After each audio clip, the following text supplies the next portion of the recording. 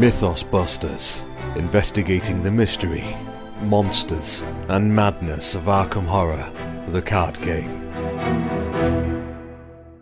Welcome, ladies and gentlemen, to the Miskatonic AV Club. We are doing our Miskatonic Museum. It's a Mythos Busters production, Scott. Oh my god. You know what? You do it, Sean. No, we're keeping this. This is live. Oh god, okay. It's a Mythos Busters production. Thank you, Sean. With me, I have Ian.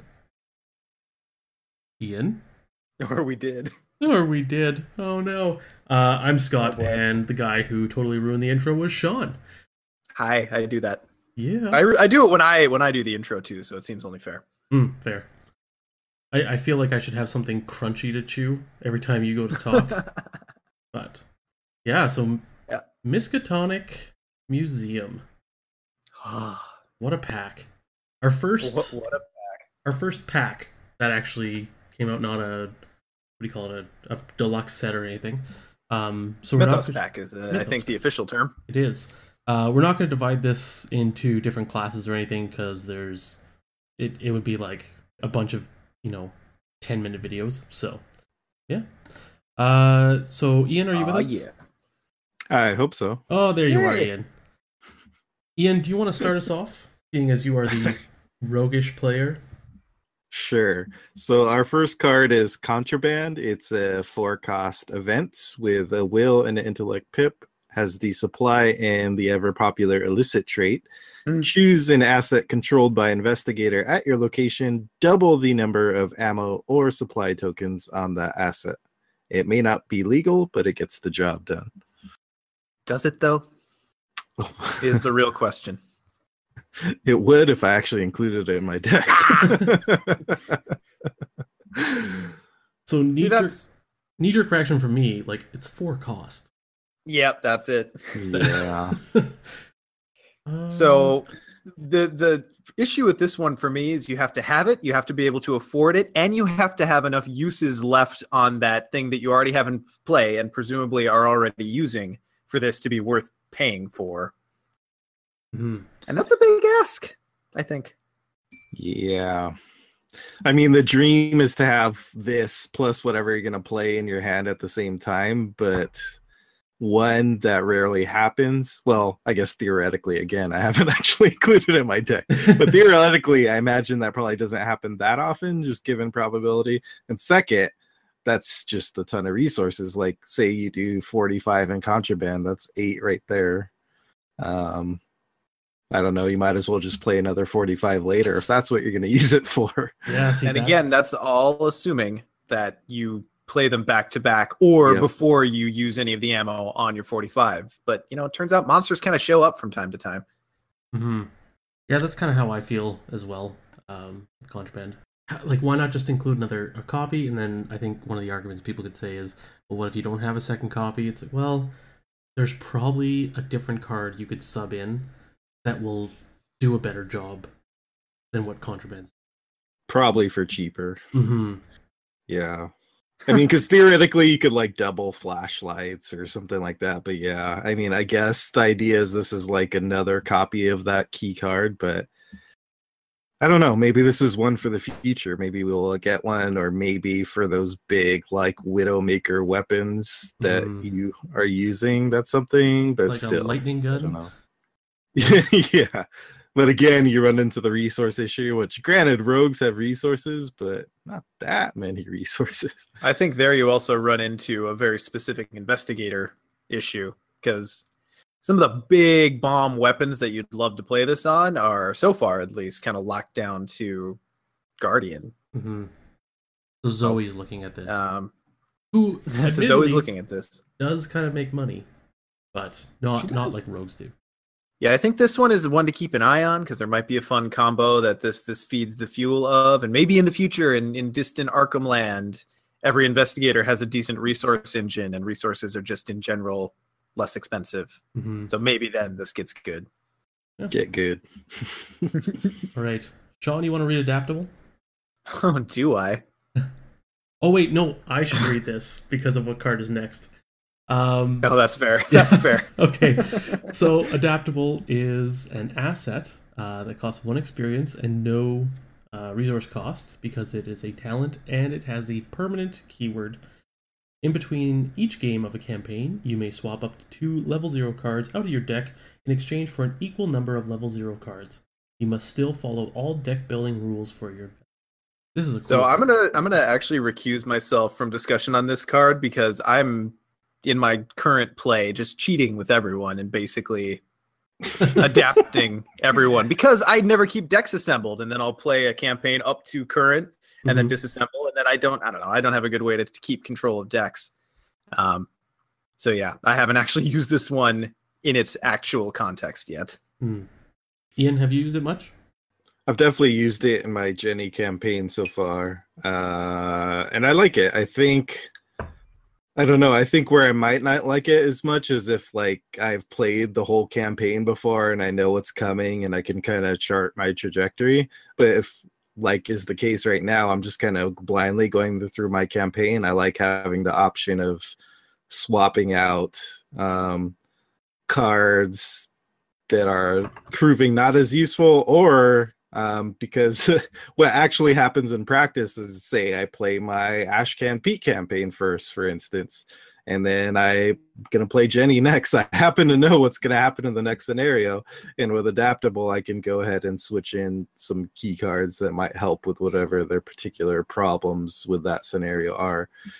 So I don't know. And I guess I don't have enough hubris to believe that I'm going to build the most perfect version of that deck the first time out at the beginning of the campaign. So I like having the option of correcting my mistakes later on for no cost or reduced cost.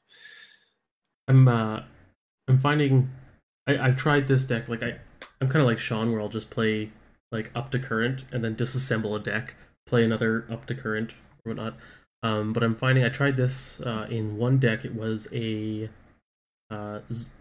Jenny deck, and I tried to do it on a blind run, and I was not super impressed because I'm like, well, what's coming next? What should I adapt to? But I can totally see this once a campaign's out, and you know what level 0 cards might just be killer in one scenario and not be so much in another. I found it way more adaptable in that sense. One thing I will note too, because this is the rule guy. If you upgrade Adaptable in that same upgrading phase, if you want to call it that, you can then use Adaptable's power. So you can pay that 1 XP and then swap 2 level 0 cards in that same in-between scenario phase. So assuming you're doing it, you're still saving yourself an XP overall. Yeah, essentially, yeah, you're saving 1 XP for that little swap, and then every other swap from then on out is just gravy. Yeah, and I think another good point that Chris raised in the chat is about that I often use it to add in cards from whatever new pack is coming out. You guys need permission to do that? It's definitely a thing in this game that we get new player cards of the level 0 usually with each new scenario, and sometimes those cards are good and you want to switch them in without having to start over your campaign or be a dirty cheater like Sean. So yeah, full disclosure, that's totally cheating. And I do it all the time. Yep. Happily. Yep. How else do you play new cards if you're locked down to the same deck, yo? Oh, you just play 5 more different campaigns. Yep. Sean. Yeah, not a whole lot to add on Adaptable, except it's a metagame card. Mm-hmm. It seems cool though. I don't know. Like, to me, this seems like the best use of this ability. Sorry, I thought I didn't have much to add, but I have one more thought. The best use of this ability seems to me like for multiplayer in specialized decks, because I think you've got more room to swap out if you know what's coming. Because in kind of solo, you're kind of generalized anyway, so you kind of need to keep a little bit of everything in your deck between scenarios, regardless of what the next scenario is, at least at this point. Mm-hmm. And the sad thing is, I don't know that rogues, at least now, are really specialist. It's a specialist class. Like, I suppose you can build a really fighty Jenny, but I don't think, unlike Guardians or Seekers, I suppose, that really kind of scream for specialization. That's of much use as yet. Mm-hmm. You want to continue delving into these cards with the next one here? Too greedily and too deep. Oh boy, guys. So, arguably the best card in the game at the moment, we have Delve Too Deep, which is a 1-cost Mystic event, level 0. It has the Insight trait, for whatever that might matter in the future. In player order, each investigator draws 1 card from the top of the encounter deck, then add Delve Too Deep to the victory display. And why does that matter, you might ask? Well, this is a player card with 1 victory point on it. And, I don't blame people when you see this, that they might be a little bit afraid, might be a little timid in playing this card. And I don't think every investigator can handle it. I think you do also risk garnering some group ire if you just bring this to a pickup multiplayer game. But that being said, when I've included this, at this point in the card pool, I am actively running out of things to spend XP on. Legit. I have this in every Agnes build. I have this in Gym. I have this. I even put this in my higher education Daisy build because I was feeling really saucy. Oof. And oh god, you know who this is really good in? Zoe. Yeah, she's really good at taking care of the encounter deck. She sure is. So yeah, I don't know. This has come through for me in every way that I hoped it would, and the ability to just enhance your deck for the future. You're drawing encounter cards to become more powerful in later games. Mm-hmm. Now the real question is, when do you take it out of your deck? Because I haven't done that yet. After scenario 7. That's fair. I think you kind of have to take Gandalf's advice or retrospective on how the dwarves did their delving, because they dug too deep too fast. And you have to be very careful with how you use this card. I think much of the chagrin that comes from people using this card comes from people being like, I've got a free action, and then just plays it, and everyone else is not quite ready for it. I think it's a very strong card. And I think people, if you're playing in a group, to be like, okay, someone's running Delve, maybe 2 people are running Delve, and it's just like, okay, we have to be very careful when we use it, and almost prepare and be like, okay, maybe this turn is the turn we Delve or even double Delve, because the person playing Delve is the first player going that turn, and then everyone else has their turns to deal with whatever comes off the encounter deck. I think it'd be an error to play it, last action of the last player, and just be like, hey, let's just have a double Mythos phase. Yeah, I think this was the card that I was initially kind of scared of, but it's still a little bit scary, and I think it does depend on investigator. I guess the dream is that you can do this like right before you resign or everyone resigns, so it doesn't really matter. But I think in general it rewards you if you are kind of aware of what are the cards that will completely mess you up and then counter deck, and how many are left in then counter deck, and just that kind of scenario awareness, I guess, if you want to call it, so you can calculate those odds and be like, well, half this deck left is stuff that could really hurt me. I probably shouldn't delve too deep right now, versus like, well, there's 1 card in the here that can do it, and then at that point you have to decide, if you're feeling lucky that day or not. Yeah, and definitely I think more than anything when you're playing this card, you have to be very, very cognizant of your board state and your situation, and like you said, the cards that are in the encounter deck, what could come out, what could you handle, what could you not, what are the odds on that 1 card that could wreck you coming out? Do you have Ward of Protection in your hand? Mm-hmm. All those sorts of things. But one of my favorite things is any scenario that ends generally with the investigators resigning. One of my favorite things to do is just sit on 1 or 2 of these for most of the game. Get to the end of the scenario, camp on the The resign on spot. the resign location. Action 1, delve too deep. Action 2, delve too deep. Resign. Yeah. So wonderful. I guess the other thing I'll say too is generally I've found the current campaign pretty XP light for the most part in most scenarios, with a couple notable exceptions, like the museum. So I think that has also shifted my opinion on Delve Too Deep a bit more, that if you really want to upgrade your deck a lot, you kind of need to do a little extra to make it happen in a lot of cases, because the scenarios aren't given out that much for the most part. The ancient ones help those who help themselves. Right on. Ian, you want to read Song of the Dead? Sure. So the next one is also Mystic. This is Song of the Dead, an asset, 2 cost, level 2 with 1 will pip. It is a spell and it is a song. It uses 5 charges. Action, spend 1 charge to fight. This attack uses will. Instead of combat, you get +1 will for this attack. If a skull symbol is revealed during this attack deals +2 damage. And it takes up an arcane slot. So a knife that you hold in the arcane slot that costs you XP and 1 more than knife, and has charges. That's a terrible way to describe this card. I know. But I don't disagree.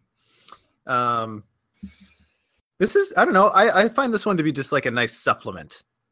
Like Shriveling is kind of your mystic bread and butter if you want to use your willpower to fight, and this one's kind of nice to have in between. If you've got that enemy down to 1 hit point, you don't want to waste that last Shriveling charge with overkill, then yeah, Song of the Dead's a nice thing to have out. Mm-hmm. And occasionally that skull will pop out and you can just be happy about it. I think if you're, depending on the scenario, if you're playing one of the standalones, I think it's Carnival has 3 skulls in it. The odds are a bit better for that extra damage, or if you have Grotesque Statue out, so you have a better chance of drawing a skull. It's pretty neat.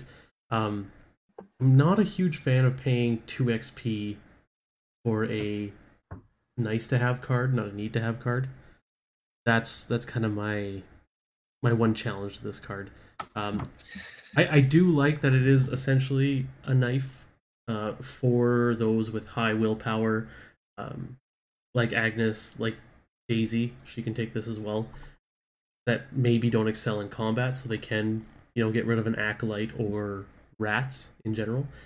I'm kind of middle of the ground on this card. Yeah, I agree with everything you guys said. I guess the biggest issue for me is I do like it as an auxiliary card, kind of a supplement that lets you kind of take care of weaker enemies. But the strange thing about it is that's kind of what seems the ideal use, but then it's quote unquote special powers to deal like a crap ton of damage if you get lucky. Yeah. So most often you're going to be using this against those little weenie enemies, but then if you happen to hit the 3 damage, it's like, okay, that's nice. I mean, I guess this is like when you're left with nothing else, and because you're never ever going to be depending on the kind heart of the chaos bag, right? So yeah, it's kind of a weird spot in that way, isn't it? Yeah. I guess in the future, if we get more stuff that lets you manipulate tokens, then potentially. I don't know. It's not bad. It's just also takes up an arcane slot, which I feel is in a lot of decks that would take this is kind of, except for Daisy. Unless you're playing Spellcaster Daisy with. What's the permanent one? Higher Ed. Yeah, Higher Ed. There we go.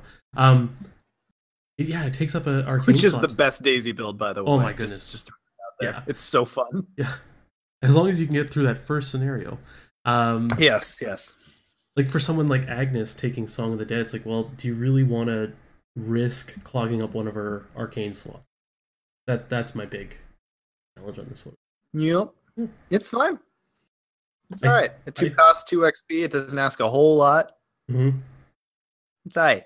I think if you're going to use it, you should have a plan on how to use it.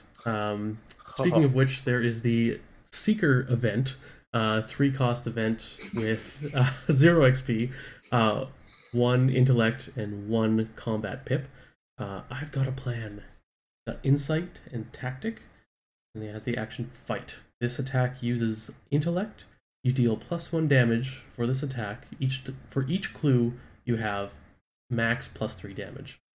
That's the worst plan I've ever heard. Well, what are we waiting for? Sounds like Game changer. yeah. I mean, I've been trying to do some solo Rex stuff, and this makes it quite viable. It's a little bit expensive, but Seekers are not always that poor, especially if you got Milan Christopher out there. You kind of have to work on balancing your clues.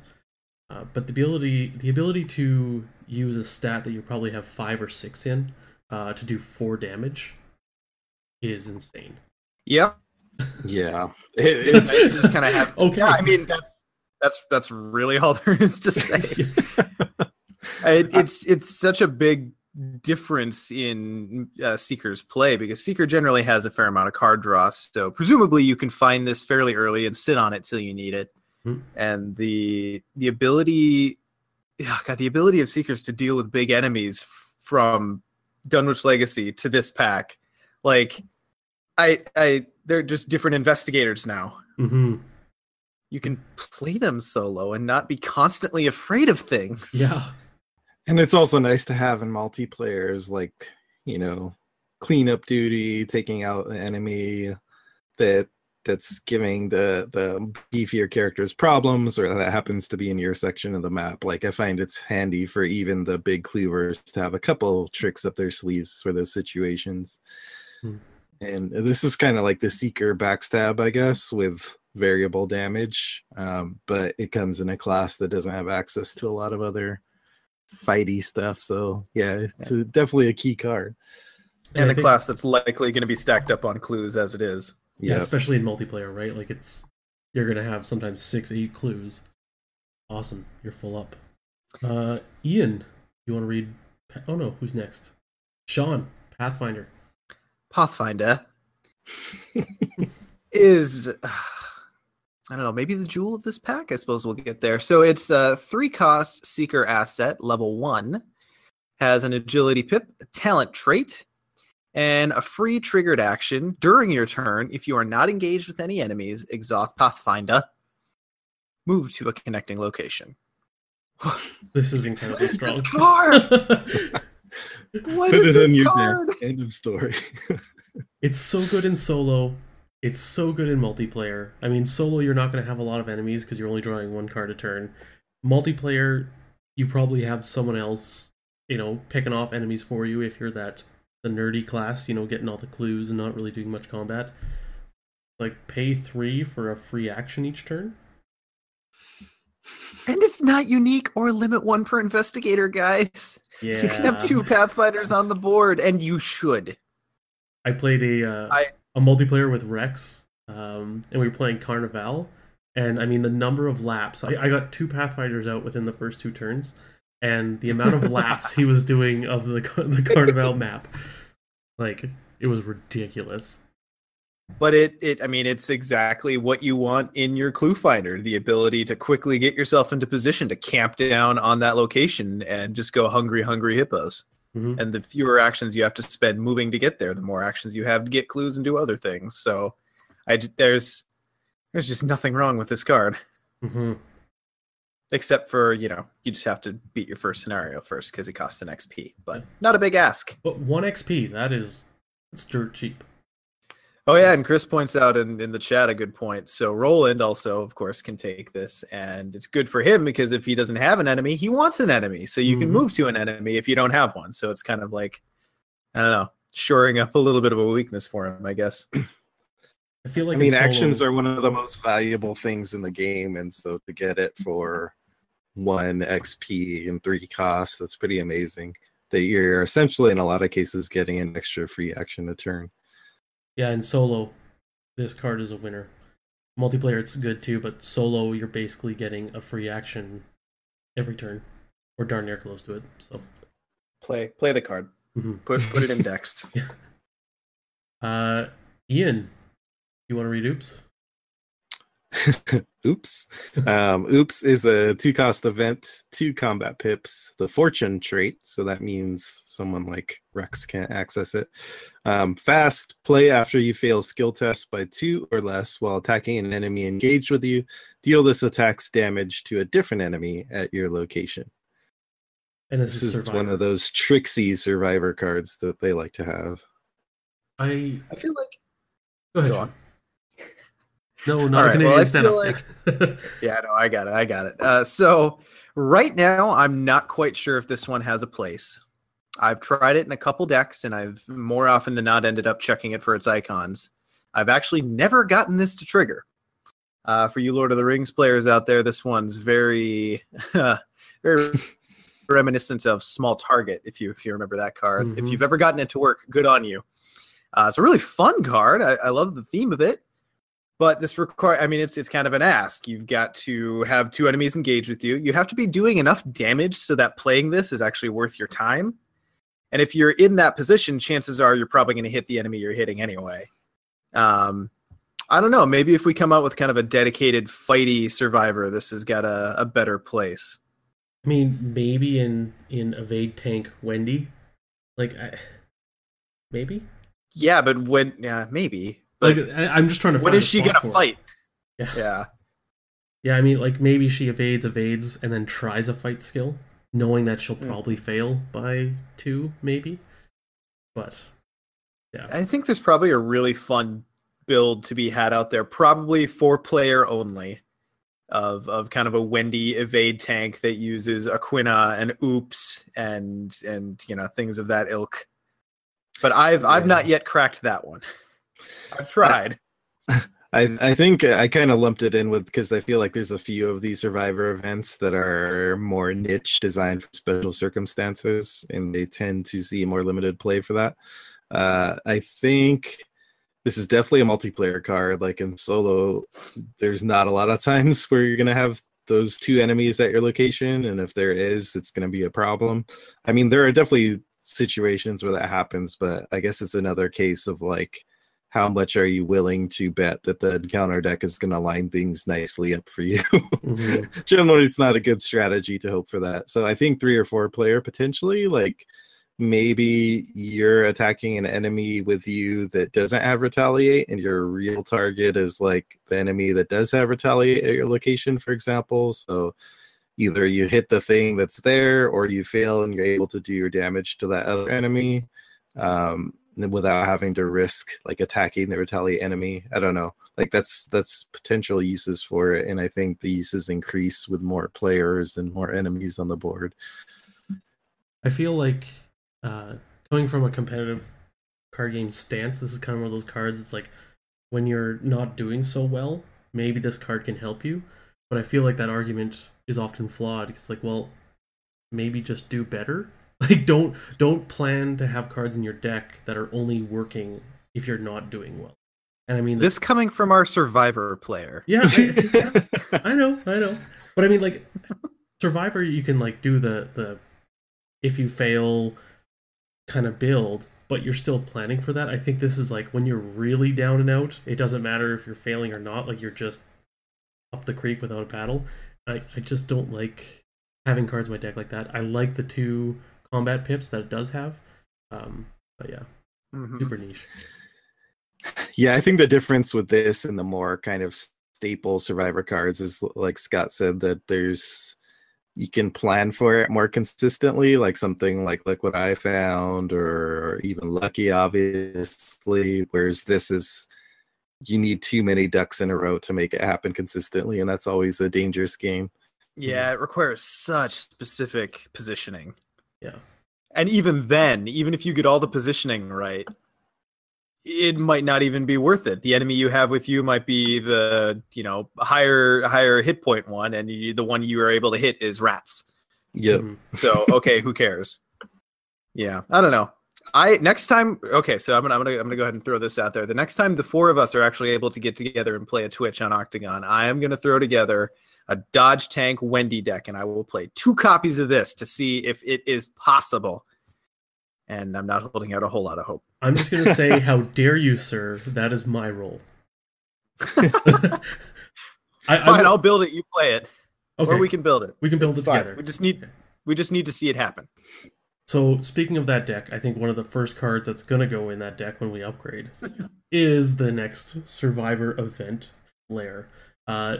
2 resource cost, 1 XP with a wild pip, tactic traded, and it has either choose one, so fight, you get +3 combat and deal +2 damage for this attack, and then you exile it. Or search the top 9 cards of any investigator's deck for an ally asset and put it into play under your control. Then exile Flare. Shuffle the search deck. So we should mention exile for those that don't know. Basically, when you exile it, you literally take it out of your deck and put it back in your card collection. It leaves your deck. So when you go to upgrade your deck after this scenario, this card is not in there, so you either have to pay for it or you can just put in a level 0 card for free to fill its spot. I've found this to be worth the 1 XP every time, even with repeated exiles. Oh my goodness, yes. It's so good. Oh, also, rules guy, you can verify this one. Mm-hmm. But I believe the way the rules word it on its second ability, where you're popping the ally into play, Yes. because the wording is put an ally into play under your control, then exile Flare. If you fail to find an ally in the top 9 cards of your deck, Mm-hmm. you do not then exile Flare, because the then is conditional on the successful placing into play of the ally. Yes. Then is which is cool. Then is a super loaded word in FFG games. So yeah, if the phrase before then isn't successful, then the then doesn't happen. So yeah. So you just discard the card instead of exiling it. I mean, it doesn't stay in your hand or anything, but yeah. And then you still have to shuffle the search deck, because shuffle doesn't have the then precursor. So anyways, didn't they put in the rules reference that anytime you search a deck, unless otherwise notified, you should shuffle it? I thought that was in there at some point. I think they put in the FAQ, but yeah. I'm not sure. It should be, yeah. Well, We'll tell yeah. you otherwise. Maybe not though, because if you, yeah, I'm thinking of scrying, where you can reorganize it, but you're not really searching the top 3. You're just, anyways, Flare, the ally ability is amazing. Honestly, though, the fight can get you out of a sticky situation quite well. Like +3 combat, and then you're doing 3 damage with that attack. That's a good get out of jail free card. Pretty solid. It is. And it's nice having the option, and both options are potentially game saving, scenario saving. So it's nice having that flexibility for sure. And the fact that you just put the ally into play under your control, so you're potentially saving however many resources, the cost of 2, the difference between that and whatever the cost of the ally is, it's pretty good. Mm-hmm. And this essentially turns into another copy of said ally in your deck. So if you've got a key combo that triggers off of having an ally, like I love this in my Agnes deck because it helps me find my level 2 Pete. Mm-hmm. And yeah. And I mean, if you do have your level 2 Pete in your hand at the start of the game, you get it out. Having that other option for it to be a sudden fight, then I get out of jail free card. Like that, the choice is what makes this card so amazing. Yeah. Cool. And it's also nice in those situations where you're getting up there and your damage or horror, and you know, one of the central roles of an ally is to be your meat or brain shield. Yeah. So it's like I need you. And you can take from other people's decks, which is awesome. Yeah, that's true. So God, that's right. I always forget about that. Yeah. Yeah, it doesn't have to. You don't even have to have consent. And and it does. They don't even have to be at the same location as you. It's just like pick a deck, search it. Fantastic. Hey Ian, I'm gonna take your Leo now. Okay, thanks. Bye. No, I'm gonna slap your hand away. I'm taking Peter Sylvester. All right. And did we ever figure out is this Zoe pictured here in her pajam jams? She looks like she's got Oshkosh Bagosh on. Let's be real. Totally. I love the art though. She could be that sneaky ghoul coming up behind her. Maybe it's one of the Hicks from Dunwich, the slack-jawed yokels. They wouldn't know how to work a flare. That's advanced technology. I have trouble reading the campaign guide when they go into like the slack-jawed yokel speak. Anyways, that's an aside. Sean, would you like to put out the dumpster fire that is this podcast? I don't think even this next card could accomplish that goal. But we do have Fire Extinguisher, which is a 2-cost level 1 survivor asset. Has an agility pip, has item, tool, and melee traits. Has 2 action abilities. So 1, spend an action, fight. You get +1 for this attack. This one could be called similar to Knife. Mm-hmm. And other action ability, spend an action, exile Fire Extinguisher, evade. You get +3 evade for this test. If you're successful, evade each other enemy engaged with you as well. That's what I have less experience with. I think I threw it in an Ashcan deck once just to try it out, and ended up never really using it. I think you could put this in that Wendy Dodge Tank deck, because that +3 agility, now you're at 7 agility just base, which is just insane. But yeah, I don't know, because it exiles. I mean, Flare's so good because it does something so amazing. This one just does something amazing for a turn. Yeah, when you exile Flare for its damage, you're doing 3 damage. You're going to solve the problem of most enemies in that case. When you're evading, you're delaying the problem of those enemies, which, it has value, but it's not the same. I mean, in the last scenario of the core campaign, this could be a game changer. But again, those bad guys are still there. Maybe a one of. Maybe. Yeah. It seems like a scenario-specific type solution compared to Flare, which is definitely why I think I'm less hot on this one. But I think, I don't know. Overall, it's one of those ones that's going to save your bacon maybe once, and then the other times it's just going to kind of be there. And it's hard to judge the worth of those cards in a lot of cases. But, I mean, you think about what's the 5-coster Cunning Distraction from the core set. This does something kind of similar for 2 costs, but then you exile it and you use the 1 XP. So I don't know if I was going to do something along those lines and I really had the need for that Cunning Distraction, then I would probably go with this one instead, because you're not going to use that card every game. And this one is something that can give you a little bit of fringe benefit with a +1 combat throughout. Yeah, it's basically Cunning Distraction with a knife attachment, or half a knife. Yeah. Quit trying to work in knife to everything, Scott. Not everything's a knife. Oh, I think that's a knife. I see you've played Knifey Spoony before. All right, Ian. Enough of that. Do you want to read Emergency Aid? Sure. With sour Bill Murray. Looks like he had an encounter with a knife as well. This is a 2-cost event. Intellect and agility icons. Insight and science traded. Choose an investigator at your location. Heal 2 damage from that investigator or from an ally asset he or she controls. Guardian's gonna guard. I like this card a lot. I think in general, we've talked a bit about healing in other reviews and on the podcast.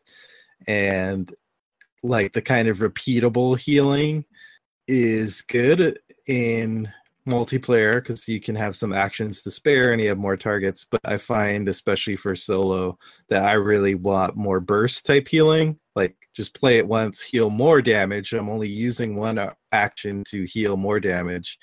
And I'd rather just do that because I'm probably not going to be going around wasting a ton of actions healing. I'd rather just do it once, give me the breathing room, and keep going. It doesn't require you to think ahead, because I'm super not good at that. Yeah, it also doesn't require you to test, which is nice, as comparison to like medical texts, right? Where you might fail and accidentally stab yourself in the foot, maybe with a knife. God damn it. I will note too that it's the knife episode. As a rules aside, you can't split the healing damage. That was asked to Matt, and he said no, it's 2 damage from an investigator or 2 from an ally. You can't do 1 and 1. So. And point of interest, is this not the first card that we've gotten that explicitly allows you to heal from an ally? Everything else that heals from an investigator, correct? Yeah, healing is pretty much investigator only unless specified otherwise. So exactly, emergency aid, you can heal Duke something. Yeah, I think anytime I was previously including first aid, this has replaced it. Yeah. Mm-hmm. I really like that ability to heal from an ally. You're still getting the buffer because you can put more damage on them later, but you're also protecting kind of that key card for you. It's really good. Especially in some of those scenarios where a treachery might deal damage, it has to be dealt to allies first. Then this can save the bacon of a very specific ally. Although based on that guy's shoulder, that's kind of looks like bacon, doesn't it? Just a little bit. Yeah. So an ally that might require some saving, maybe Brother Xavier, Guardian class asset. He is a 5-cost, 1 XP ally. He's got a willpower pip, and he gives you +1 willpower. Brother Xavier may be assigned damage and or horror dealt to other investigators at your location. And then reaction, when Brother Xavier is defeated, deal 2 damage to an enemy at your location. He's got 3 health and 3 sanity and takes up the ally slot. Did you know, Scott, that in Soviet Russia, Brother Xavier saves you? He really does. Especially for someone like Roland, who might need a little sanity sink, plus giving him some extra willpower, plus dealing damage when he dies. Like, this guy's insane. There's a lot to the Brother Xavier package, and I think I was more lukewarm when I first saw the card, but after using it and experiencing it, it's definitely worthwhile, because even like say you're playing solo and the signing damage thing to him doesn't even matter, like the rest of it is good. Like you're getting plus a static boost, which I'm a big fan of, to your will, and then you're getting like a 3 health and 3 sanity buffer, like almost if he's bringing along a bulletproof vest and an elder sign like with him to guard you. So it's, I don't know, just that whole thing gives you a lot of breathing room, which gets more important as the campaign goes on. Yeah, especially this guy. I played him. He's a Zoe card. I mean, he's great in Roland, don't get me wrong, but this guy is so good in Zoe, especially if you're playing tanky Zoe, which my builds tend to be. And he's such a rock star in Undimensioned and Unseen. You know, no spoilers, but it turns out willpower is kind of important in that quest, or scenario rather. And oh god, yeah, there's just so much to this card. He's guarding everyone as you would expect, and there's really fun strategy that comes into deciding when you pop him. And I'll often forget, like, oh, I could just take, I draw a card, incur attack of opportunity, and deal 2 damage, and like factoring that into your battle math, it opens up so many options. And I mean, the amount of stats, like Ian, you mentioned it can't be understated. Like, he takes a hit from Umurdoth for you, and then deals 2 damage to Umurdoth. Like, that's just insane. He's good. Yeah, and in multiplayer, that ability to assign damage to him. That, I mean, you could potentially follow people around in the late game when they're getting up there and be kind of their emergency valve so that they don't get knocked out. Yeah, the fact that you can protect other players. I'd totally flare for him. That's the new Arkham pickup line. I put up a flare for you. 10 out of 10 would flare again. And I don't want to get too far ahead of it, but this is another ally that works really well with painkillers and smoking pipe, because if you've got him 1 horror or 1 damage away from being able to pop, and you need to pop him, you don't have a way to get an enemy to attack you or someone else. Yeah, I don't know what situation that would call for, but you can use painkillers or smoking pipe to put a damage or horror on him to pop him. Sean, why don't you read painkillers and smoking pipe? We'll kind of do them together because they're so easy. Seems solid. All right, so Painkillers is a neutral 1-cost level 0 asset with a willpower pip. It is an item, which is important, it turns out. It has uses 3 supply. God, no, we need to figure this out, I think guys. It's uses. Uses 3 supplies. I believe it. Yeah. Or it has 3 supplies as its uses. Okay, anyway. Free triggered action, spend 1 supply, exhaust painkillers, and take a horror to heal 1 damage. Do not exceed the recommended dosage. And we have the other side of the coin, smoking pipe. which is also neutral 1 cost level 0 asset. Willpower pip item. Uses 3 supplies. Free triggered action. Spend 1 supply. Exhaust smoking pipe and take 1 damage to heal a horror. A good pipe can calm the most frazzled of nerves. These are fantastic neutral cards for this game to have. Mm-hmm. I'm glad we got them early. Yeah. Because this helps take a lot of pressure off of the investigators who are 5/9s or 9/5s. Mm-hmm. Yeah. There's also fun shenanigans. Yeah. There are shenanigans. Why don't you take us through those shenanigans, Agnes? I mean, Sean. Sorry. See, every time I try to explain this, I have to stop and think for 30 seconds to get the sequence right. Yeah. But really, Agnes benefits, I think, the best from it. But really, the shenanigans comes in with Peter Sylvester. Thank you. So if you've got painkillers, is the main one. So if you've got painkillers out, you can use it. Take a horror, put it on Pete Sylvester, heal a damage, and then Pete Sylvester heals that horror off at the end of the turn. Great. It's basically free healing.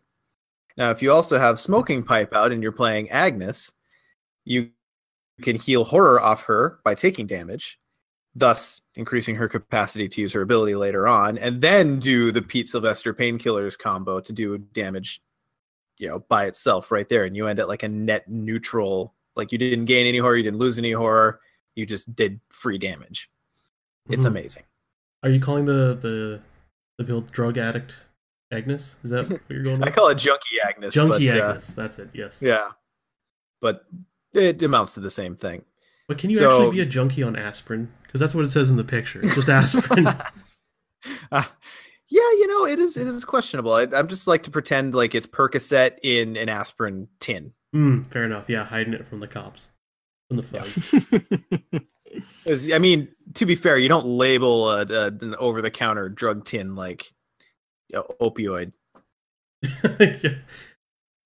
Should have the illicit trait. that would be the dead giveaway. Yeah. Oh, well, if my Penguins are lulz is correct, apparently in the 1920s, aspirin came with codeine, ketamine, and fentanyl. Let's go with that. Nice. Let's pretend that's true. Nice Don't mixture. exceed the recommended dosage except for when it's fun. I overlike these cards as like a cheap form of healing. Obviously, it's kind of healing combined with hurting you in another way. But like you said earlier, Sean, this is good for those imbalanced investigators. Whether you're Daisy and you're usually going to be running into damage trouble, you can kind of reverse that and use your pool of sanity, or vice versa with someone like Roland. So I don't know, if you can't afford the time or expensive healing, then I like that these are cheap, 1 cost, and then each use is just a free trigger. You're not wasting an action on it. So I find them useful in that way.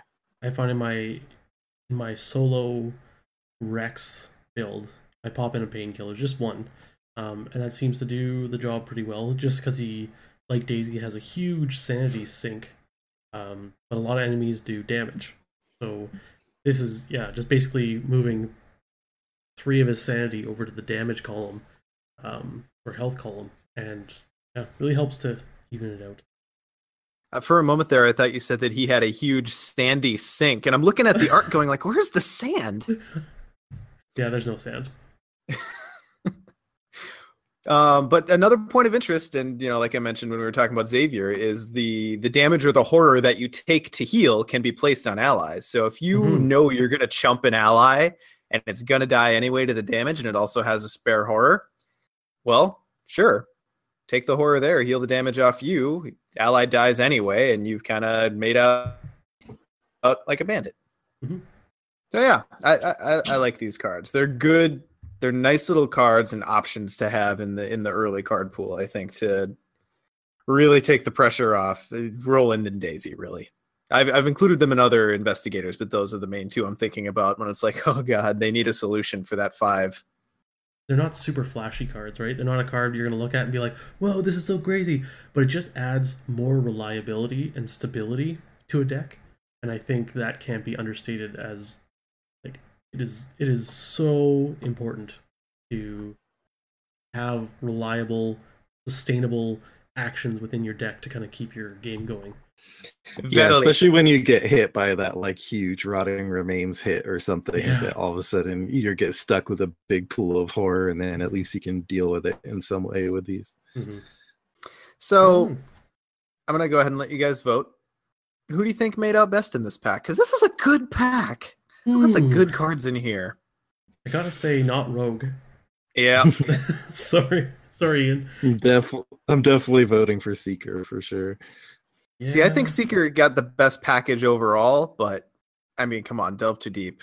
Seriously. Yeah, Seriously. I think most. It's okay, so I'll give it to Seeker overall. Favorite Yeah. card in the pack is too deep. Let's go there. I think my favorite card in the pack. Oh, geez. There's 3 that I'm competing for. I've got a plan. Pathfinder and Flare, I think, are just the bee's knees. But Ian, what's your favorite card out of the pack? Contraband? No. Delayed reaction. I wish it was, but no. I think I want to say I've got a plan. I like just that bursty damage in Seeker, and I like the portrait where apparently their plan revolves around electrifying the doorknob, which is pretty cool. Pathfinder. This pack may be mined for resources. Yeah, I think I might agree with you, Ian, actually, with I've got a plan. Just because of what it adds to the Seeker class, it adds an option, right? Like, Pathfinder's a really cool trick. Flare is awesome, but I've got a plan really adds something that they were super lacking.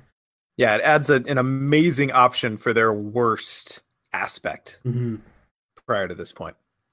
Game changer. Yeah, pretty good pack, though. Like, overall, there's a lot of middle to high-end quality cards. Mm-hmm. It's definitely what you would want in your first Mythos pack, that there's a lot of kind of like base pieces or pieces that aren't that high in XP cost that will be used for a long time, I think. Mm-hmm. So I look forward to 2 years down the road when Contraband has become a staple and everyone teases us for it. Yeah. It's like the Steward of Gondor that no one saw. So small talking point I thought I'd bring up, totally surprising you guys. From what we see in this pack and the packs we've seen released, it looks like we're not getting investigators in Mythos packs, as far as we know so far. Are you guys happy with that? Not happy? What's your view on that? I mean, don't all answer at once. I'm of the mind that the more investigators, the better. Mm-hmm. I was the same way with Netrunner, like, yeah, all the IDs all the time. And I don't know. But I also understand why they want to be a little bit more measured with it, because there's the production complication that you have to produce mini cards too, which is an entirely, I'm sure, different setup and complication to packaging these things. Mm-hmm. We do get the big influx at once if they continue to stick to the deluxe only. Though I wouldn't mind the odd Gator in a Mythos pack, but I personally don't see it happening. Yeah, I think I overall feel the same way as I do about, like, I'm a big soccer fan, so the World Cup, it comes every 4 years. So part of me is like, oh, why doesn't it happen like every year? But then would it be a special?